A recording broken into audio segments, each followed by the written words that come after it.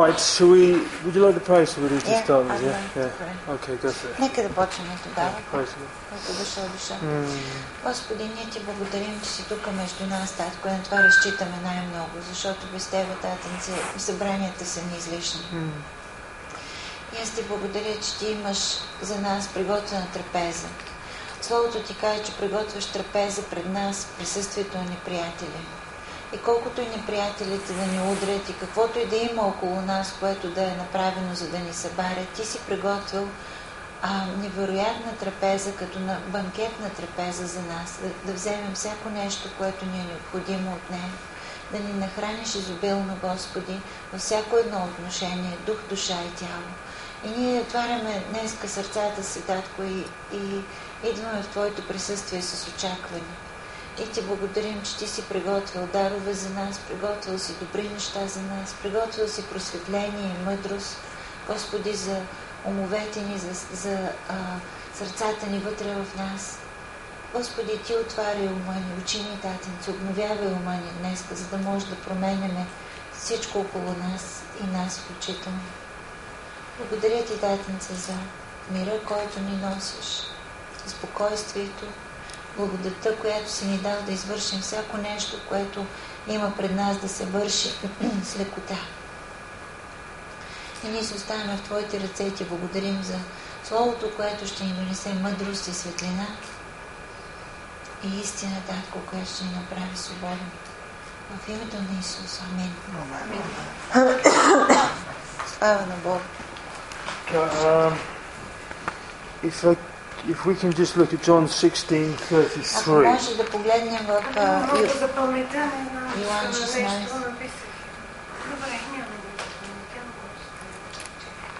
Йоан 16. Yeah. Okay. Well, now, takes you good on that. John 16:33. 33 стих. Praise the Lord. Now, it's good to bring our Bibles if we can to church. Хубаво е да си носим Библиите, ако може. It's good to put our eyes on the John 16:33.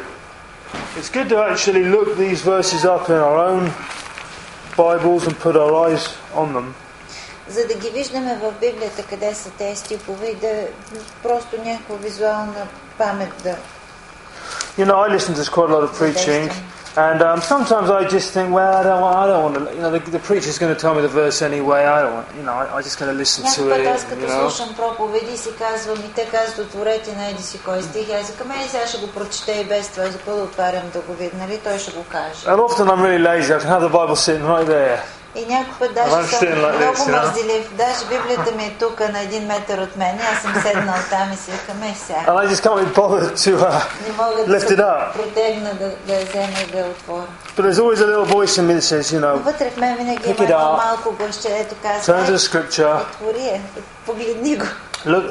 Look at the scripture like you go along with him as he's preaching. И изследвай го така, както той го проповядва, ти го следвай с внимание. And you just get a lot more out of it like that. И тогава като че ли получаваш повече от този стих, отколкото в другата ситуация. I mean, with the same level of respect we give God, He gives us back. We were talking about that last week. В един смисъл, каквото уважение ние покажем към Бог, като че ли със същото уважение и Той ни третира. That's why in church, and I like people to listen and not to be touching each other and fiddling with each other. Нали, в църквата, нали, да не се занимаваме един с друг, когато се говори, но да дадем цялото си внимание към това, което се казва.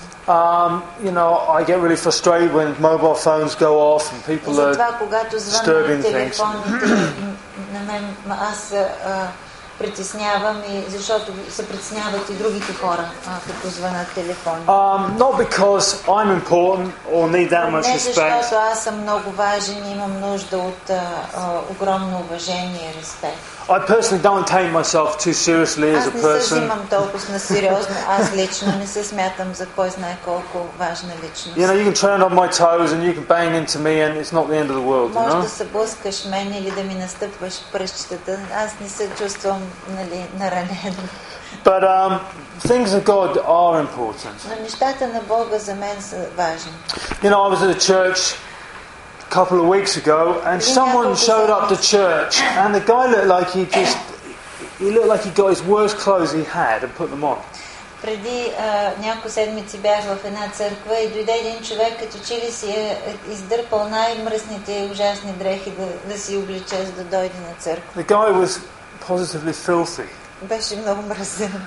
And, you know, if that's the best clothes you've got, И аз okay. си помислих, ако това ти е най-доброто, което можеш да се облечеш, добре. But to me, it's not right to be working on my car before church and be covered in oil. За мен не е, нали, правилно да си работиш върху колата и да си с тези дрехи с които работиш на колата. And then have perfectly good clothes in the house and just not bother to put them on. Както си, така да тръгнеш омазан целия с масло и с мръсотия и да вкъщи да имаш хубави дрехи, обаче да те мързи да си ги сложиш и да тръгнеш така. It shows disrespect to Защото показва God един вид неуважение към Бог and also the people of God. и към хората, които ще срещнеш в църква. You know, you've got a nice, when we had a prom for Gillian, we all put our best clothes and we expect people to show up the best they can do. На Джили Бетюренския бал беше, нали, всеки се облече и се нагласи и дойдохме всички много красиви като уважение към нея. You know, if you've only got one pair of jeans and one t-shirt, ако имаш само един чифт дънки и една блуза, you know, just when you come to church, you know, make sure your t-shirt's clean and една тениска, your jeans are като nice. дойде време за църква, направи всичко възможно да са ти изпрани, чистички и да си ги облечеш. Well, don't get me wrong, I'm not saying we can't go to church unless we've got amazing outfits. That's Не казвам, ridiculous. че трябва да сме на църква с, нали, невероятно нагласени. But you know, when people come around our house and we feed them, we just do the best we can do. За всички да правим това, което най-доброто, което може да направим. Нали, като ти дойдат къщи гости, ти ги искаш да ги нахраниш най-доброто, което имаш. Нали, може да нямаш кой знае какви възможности, но каквото имаш, ти даваш най-доброто. You know, we don't have all this good food in the fridge and all this cheap food that we feed to all our guests. Нямаме два вида храна. Нали, хубавата храна, която се стои в хладилника за нас и ефтината храна, която се вади, когато дойдат гости. You know, if the guests see everything we've got in the house, we just say hallelujah. You know, if everything gets eaten, all the good stuff. Всичко в къщи ще слава на Бога. Радваме се, че сме могли да ги нахраним. Because there's something about people and guests that are way more important than the food and what it costs and Защото stuff. хората, гостите, има нещо, което е свързано с хората и те са най-важните в живота ти. И това, което е свързано с тях, това е най-важното. Да им дадеш, да можеш да ги обгърнеш с, нали, уважение. It's something about honor.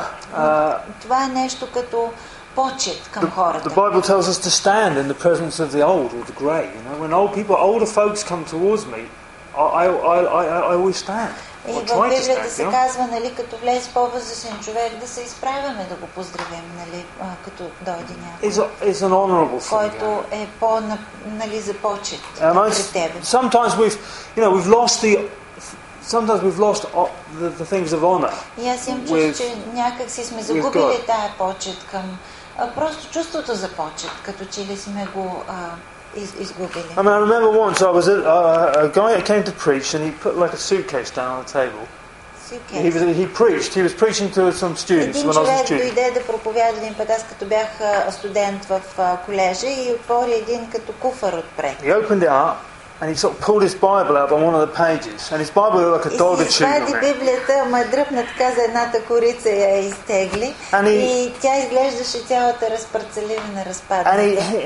And it was just disrespectful. И просто цялото му отношение беше неуважително към това, което правеше. It's not that we worship the book. Не, че ние се покланяме, нали, на самата книга и, нали, считаме като Бог. But with the things of God, но начина, по който се отнасяш към Божиите неща, показваш отношението си към Бог всъщност. Everything, His favor on me makes my life either good or bad. Неговата благодат върху живота ми прави живота ми добър. Липсата на тая благодат го прави лош. It's not people, you know, I don't want to upset people, but I certainly don't want to upset the Lord. Аз не искам, нали, да да покажа неуважение към хората никога, но със сигурност никога не искам да покажа неуважение към Бог. And I'm not frightened of God in that way. Не се плаша от Него в този смисъл, But I respect him. но го уважавам и с респект се отнася. And sometimes he can be daddy and we can be very, very personal. В от една страна той ми е баща и ми е като татинце, нали, мой татко. But sometimes he's Но от друга Father, страна той е God of the universe. Отец и Създателя на цялата Вселена.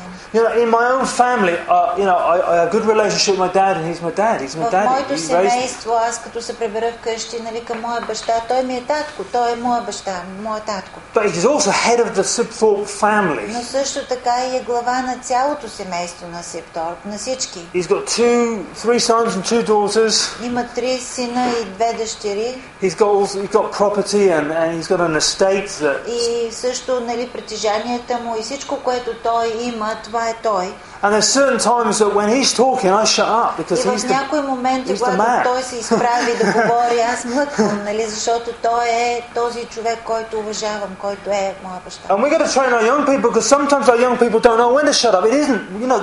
И затова трябва да научим и младите хора, нали, защото някой път те не се сещат кога да млъкнат и да покажат респект. You know, our teachers at school are more important than us. Нашите учители в училище би трябвало да бъдат по-важни от нас самите. And when the teacher stands up И когато and wants to учителя, teach, нали, се изправи и започне да иска да ти преподаде това, което е приготвил, it's time for the kids to shut up, isn't it? тогава е момента децата да млъкнат и да дадат внимание. You know, because this is the godly order. Това е просто един ред, който е Божий ред.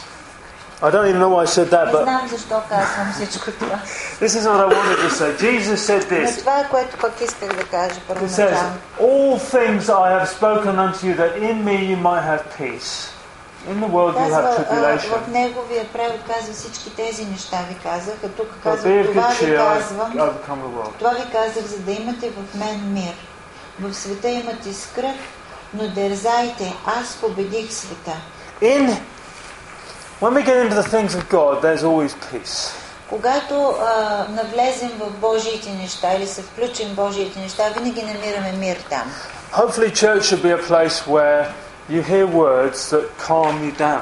Надяваме се църквата да е място, където като чуете думи, те да ви носят спокойствие и мир.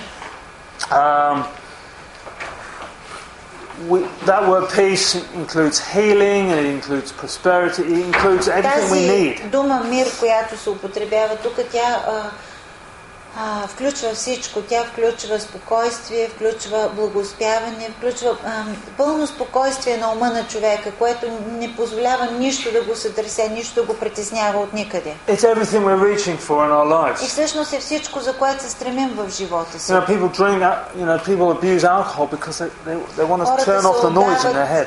Подават се на алкохол, нали, стават пристрастени към алкохол, защото искат да изключат шума, който непрекъснато ги натиска в ума им. People will do immoral things to get money because they think if I get that money I'll have peace. Хора се съгласяват на най-неморални действия, за да получат пари, защото смятат, че ако получат тези пари, нали, те ще им дадат това спокойствие и този мир. But Jesus says is that if as we focus on Him and we can allow His peace into our hearts, and despite having all sorts of trouble, we can still have peace.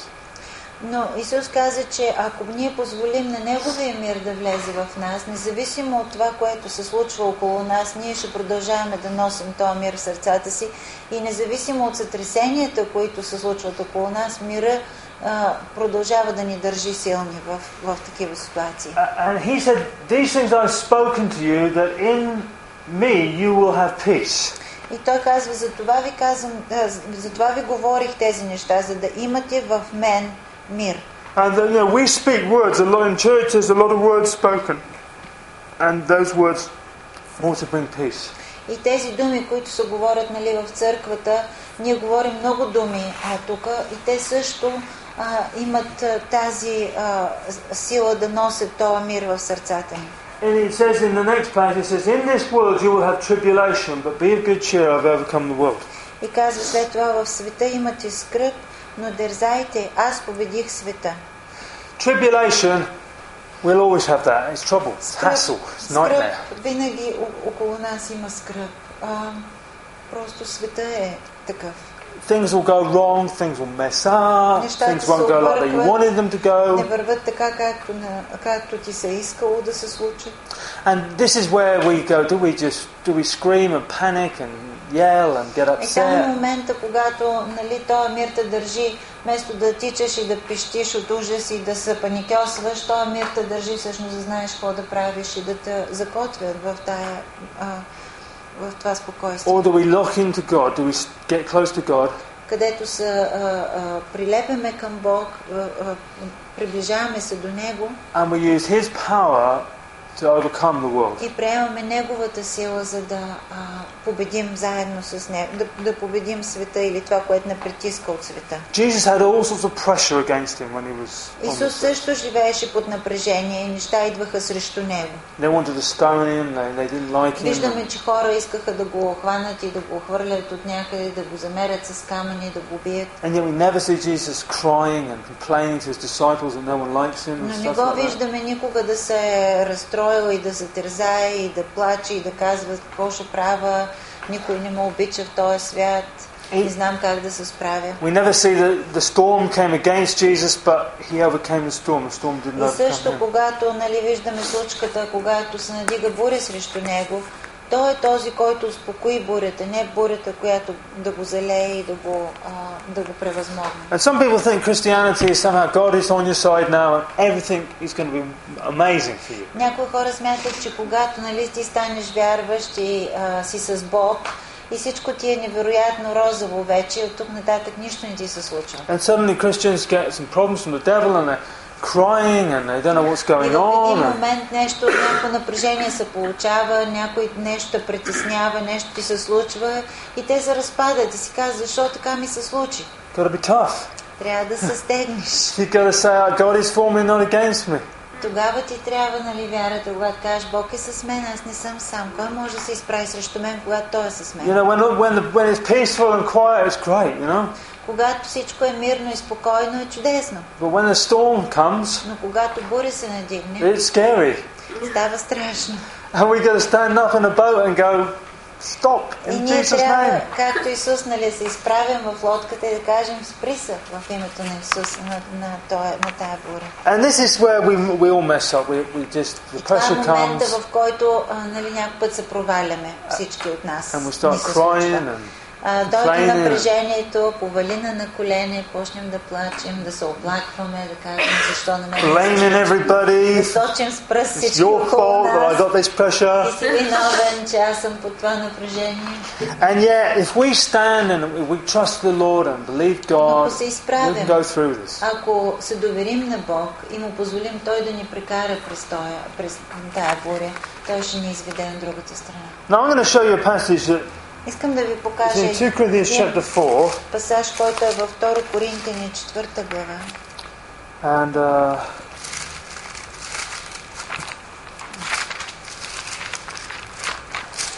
2 Corinthians chapter 4, and it says, now this is Apostle Paul talking, you know. И тук апостол Павел говори. And he had plenty of trouble. I mean, they stoned him, they did terrible things. На него са му се случили също много неща. Хората се опитвали с камъни да го убият. Какви ли не гонения е преживял? And if there was ever a man that could have just run away and hidden and just cried and messed, been pathetic, this guy could have done.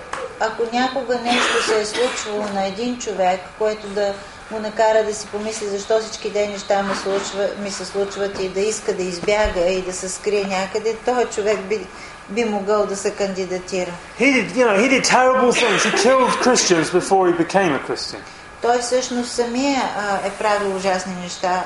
Преди да повярва, той е убивал християните и тези, които са вярвали в Бог. You know, you talk about a life of sin. He knew that he done some awful things. И той също е знаел, че е извършил ужасни неща, като се говори за грехове. And yet he overcame that. Но въпреки това, той успя да превъзмогне тези напрежения.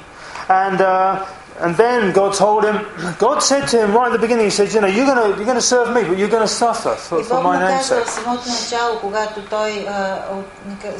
когато повярва, той му каза, ти ще ми служиш на мене, но ще преминеш през много трудности. And you'll see that word suffer a lot in the Bible. It's there a И lot. ще страдаш. Тук много често се използва тая дума страдание. And people go, well, God, you spoke, you love me, but why would you want me to suffer? И хората се объркват и казват, ако Бог ме обича, ако ти ме обичаш, защо трябва да страдам? God is not making anyone suffer. Бог не е автора на страдание. It's the devil that makes you suffer. Дявол е този, който носи страдание до човека. He's the one that's causing the trouble. Той е този, който разбърква нещата, който носи неприятностите. And so yes, the word suffering is there a lot because that's the reality of this world. И затова в Библията се говори за страдание, защото това е реалността, в която живеем. God told Paul, he said, you're going to serve me, but you're going to suffer a lot for my name's sake. Както Бог му каза на Павел, ще ми служиш, обаче ще пострадаш много заради името ми. You know, I had workers around my house last week. I did everything I possibly could to help them do their job. Когато миналата седмица имахме работници в къщи и аз възможно каквото може да направя, бях там, за да им помогна. One thing we did to help them do their job was we tied up Sonny. He's an absolute pain in the neck. Една от помощта, която аз им услужих, беше да вържа Съни, за да не им пречи на работата. Because these guys are trying to work, and you know, Sonny's just so helpful. He wants to get involved in everything. Хора се опитват да работят, а Съни толкова иска да им помогне и той, че непрекъснато се върти около тях и им взима нещата и ги разнася нагоре-надолу. And these guys they still had lots of problems to overcome. They didn't get everything right, and they sweated away, but they got their job done. И имаха доста проблеми, изникнаха проблеми, които не бяха очаквали, нали? Но те се справиха, хората, в крайна сметка превъзмогнаха всичко и свършиха работата. And God's the same. God does everything He can to help И us. така е с Бог, Той прави всичко възможно, за да ни помогне. But there is times when the devil is giving you grief. Но има моменти, когато дявол идва да притеснява и да те тормози. You know, you've got to trust that God said what He said He will do. Да се прилепиш към Бог и да му повярваш, че това, което е обещал, че ще го направи, Той ще го направи. And these guys here, it says here, verse 8, 2 Corinthians chapter 4, verse 8. 2 Коринтини 4, 8 стих. It says we are troubled on every side, yet not distressed. Обнетявани сме от всякъде, но не сме утеснени. Okay, so these guys were troubled on every side, and yet they weren't letting it affect them. Утеснявани са явно тези хора, но огнетявани са, значи натискали са ги, притискали са ги, но те не са се оставили да бъдат утеснени. So the question is it possible to have a lot of trouble?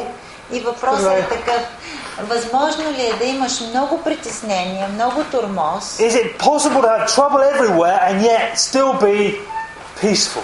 И въпреки това да останеш с мир вътре в себе си и спокоен. Still be happy. Вътре да останеш все още щастлив. You know, so often I get trouble, so often it's like I kick Milena. Много често, аз съм притеснен, аз го прехвърлям на Милена. Milena kicks Tegan. Милена го прехвърля на Теган. Tegan kicks the dog. Теган го прехвърли върху кучето. The dog bites the cat. Кучето върху котката. And the cat can't do nothing. И котката нищо не може да направи. Because we tend to sort of I got trouble and I'm going to give trouble. Просто така устроен човешко същество. Аз съм притеснен и за да изляза от моето напрежение, аз притискам някой друг. But a godly man or woman will say, I got trouble. Но има вариант, в който човек с Божията сила казва: добре, аз съм притеснен. But when you're looking at me, you wouldn't know that I got trouble. Но ако ме погледнеш, няма и да разбереш, че съм притеснен. Yeah, my body's uncomfortable. I'm not feeling well. Не се чувствам добре под това напрежение. Не ми е удобно. But I don't need 9 people mopping my forehead with cloths. Нямам нужда от 9 човека да ми попиват челото. You know, 3 people making me chicken soup over here. 3 тук да ми готвят пилешка супа от едната страна. 4 people going to the pharmacy for me. 4 са изпратени до аптеката за мене. 2 ambulances waiting out on the road for me. 2 бързи помощи ме чакат вънка, за да ми помогнат. No, you wouldn't even know. Не, просто няма и да познаеш. Because I'm not passing trouble onto others. Защото аз знам как да не прехвърлям това напрежение върху другите. These people were perplexed. He said perplexed, И тук but се not in казва, despair. и тук за това се говори, казва, в недоумение сме, но не до отчаяние. You can look at the problem, you can scratch your head and go, I don't know what to do. И казваш, не знам какво да правя. But I know God's got an answer. Но знам, че Бог има отговор. I might not have the wisdom right now, but I believe the wisdom's Може да нямам в coming. момента мъдрост, нали, какво да направим. Знам, че тя идва към мене, тая мъдрост е изпратена към мене. You see, these guys had the trouble, but they weren't. They had. You can see the problems they had, but they weren't Виждате, че те freaking out нямат over it. нещо тези хора. Не им е било лесно, но виждате какъв е и реакцията тяхната каква е. Не ги поваля това нещо. It says they were persecuted, but not forsaken. Казва, повалени сме, но не погубени. They knew that they were persecuted, but they knew that God still loved them and He was going to heal them and help them and get them out гонени of сме, it. но не изоставени. Той знае, че въпреки, че има гонение срещу тях, знае, че не са сами, че не са изоставени, че Бог е с тях. They were cast down, but not destroyed. И след това казва, повалени сме, но не погубени. You know, the devil was able to get certain things to them and afflict them in certain ways. Явно дявола ги е тормозил, явно, че успял с нещо да ги повали, но въпреки това не е изгубена каузата, не са били унищожени. Sometimes other people's decisions affect us. Някой път решението на други хора оказва влияние върху нашия живот. At one point, Paul was being taken to Rome. He was a prisoner. He was being taken to Rome. По едно време Павел беше взет и заведен в Рим като затворник. And he said to the soldier who was in charge of the ship, said, "Look, you take this ship out of this harbour. It's going to be we're going to have a nightmare on И our hands." когато трябваше да пътува с параход, нали, с кораба, той каза на капитана, ако нали, те спряха в едно пристанище и се чудиха дали да зимуват или не, той каза, ако излезем да продължим пътя си, ще бъдем разбити. And the soldier said, "I'm not listening to you, Paul. Come onto the ship." И тогава те му казаха, няма какво да слушаме тебе, ти не разбираш нищо, а влизай в кораба и тръгваме. Paul couldn't do anything about it. Решението беше тяхно, не на Павел, той не можеше нищо да направи. Той знаеше, че няма да излезе на добро, но те взимаха решението. They sailed out of harbour. Тръгнаха от пристанището. And this whirlwind hurricane hit them. И този ураган ги удари. And spun that ship around in circles for 3 weeks. Завъртя този кораб в кръгове. 3 седмици ги въртя в кръгове. And they went all around the Mediterranean going like that for 3 И weeks. обиколиха през Средиземноморието в кръгове, така и се въртяха 3 седмици. And at the end of it, Paul said, God's told me we're going to all live and we're going to be okay. И накрая Павел пак продължаваше да ги подкрепя и казва, Бог, аз съм се молил, Бог ми каза, че нали, ще загубим кораба, но всички ще останем And живи. God saved the whole crew. И Бог наистина спаси всеки един от тези хора, And които it wasn't 6 people, it was like about 200 бяха people. около 200 човека, не бяха 5-6 човека. Около 200 човека и Бог успя да запази живота на всички и да ги спаси. They all crawl up on the beach. Всички изпълзяха на плажа. Every single man jack of them is Всеки alive. един човек, който беше с тях, остана жив. Okay, and then they start building a fire to keep warm. И изведнъж започват да събират дърва, за да запалят огън, да се постоплят. And Paul's putting wood on the fire. И Павел помага с всички, носи дърва, слага дърва върху огъня. And a snake comes out and bites him on his И hand. една отровна змия с пива в ръката му и го захапва в момента, в който... Most Christians said, God, you just given me 3 weeks of a nightmare. Повечето християни не биха издържали там, защото биха казали, Господи, какво става тук? 3 седмици съм в корабокрушение. Гладни и жадни едва ме издържахме. And now a snake's bitten me on the hand. Едва спасихме живота си и сега...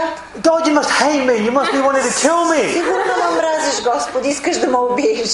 But Paul didn't say those things. Обаче на Павел не му мина това нещо през ума. He knew that the devil hated what he had in his heart and what he could Той transmit. знаеше много добре, че това, което идва срещу него, беше омразата от дявола и дявол, който иска да го спре за това, което той носеше на хората. И всичко възможно правеше да го възпре. And the devil would love to shut us all down. И дявола с удоволствие би искал да приключим тук с тези събрания. He just loved me to just take this Bible and go, Forget that И с Christianity. удоволствие би направил всичко възможно да хвърля тази Библия, да кажа, забрави го това Forget that християнство, church. забрави тая църква. I'm just going to run away from my problems. Просто ще избягам от проблемите си и да ще се скрия някъде. And that's what so many people are doing. They're just running away from their Много problems. хора го правят. Те бягат от проблемите. Просто искат да се скрият някъде. Problems in their work and they run away. Problems in their marriage, they run away. Проблеми в работата, проблеми в брака им. Те искат да избягат, да се скрият.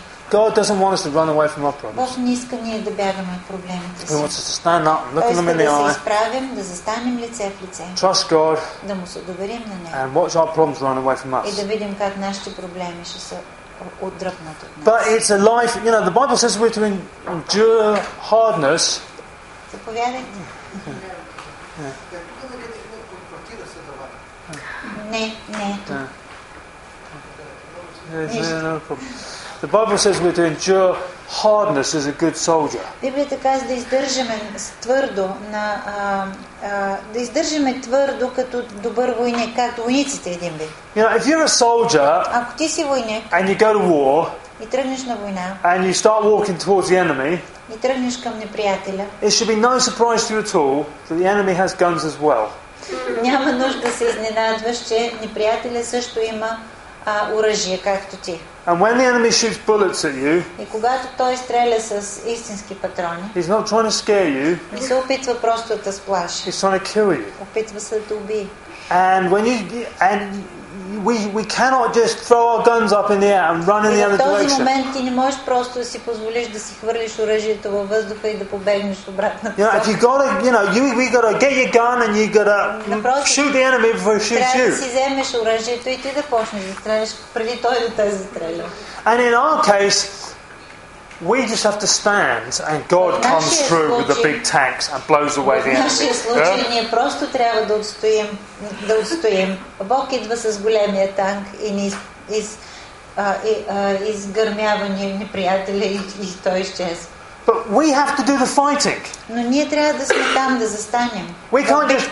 It would be lovely to ask God just to go out and kill everyone who destroy all our Би enemies. било много прекрасно да може да помолим Бог, Той да отиде вместо нас и да ни разчисти пътя от всички неприятели пред нас. And we could just stay at home and drink cups of coffee. И And ние да stuff, си you know? стоим вкъщи и да си пиеме кафенце. But we have to step out there and Нещата се face случват, the problems. които ни карат да застанем лице в лице с проблеми и ние трябва да отстоим. David had to go out there and face a giant.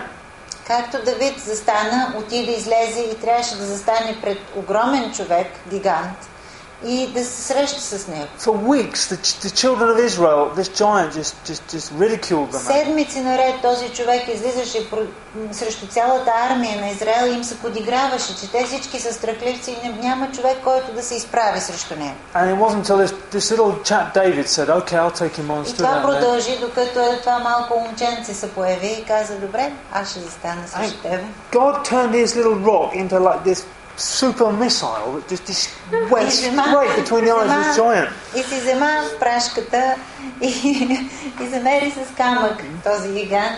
И Бог взема този камък и го направи на супер ракета, която го удари в главата и го остави на място. I once heard someone say, he said if a Hebrew baby had staggered out there and thrown his rattle at the giant, that God would have picked the rattle up and killed the giant with the rattle. Аз чух един човек да проповядва, даже вика, ако едно еврейско бебе беше застанало там и си беше фърлило бебешката играчка, Бог би я взел и би отрепал гиганта с тази играчка. But the trouble is, all these other guys were just frightened and they wouldn't even get out of the tents. Всички тези други хора, от които се очакваше да се изправят срещу него, бяха толкова оплашени, че не излизаха от палатките си. Те се бяха скрили вътре. We got to have the attitude is like, I'm going to step out and I'm going Ние to go трябва for да it. знаем, че трябва да сме готови на стъпки. Трябва да имаме това отношение. Аз ще се изправя, аз ще пристъпя, аз ще застана пред това нещо. You know, work sometimes works. You've got a job to do and you just don't want to do it and you don't do it for Някой weeks and път weeks and weeks. някоя работа, която трябва да свършиш, ще виси на врата. Седмици наред те тормози. Ти трябва да я свършиш и знаеш, че ти виси на врата И я отлагаш. And it just torments you and И те ridicules you, тормози laughs at you. някъде вътре в тебе, те тормози и те притиска и ти се подиграва едва ли не. And then nothing happens till you stand up and say, okay, I'm И going to do нищо that няма job. да се случи, докато не се изправиш пред тая работа и да кажеш, аз ще те свърша. And then it's never as hard as you imagined it was hard. И после виждаш, че всъщност не е било толкова трудно, колкото си представил, че ще бъде. So, let's just pray and then we'll worship the Lord. Така че нека да се помолим и нека да пеем и да хвалим Господа.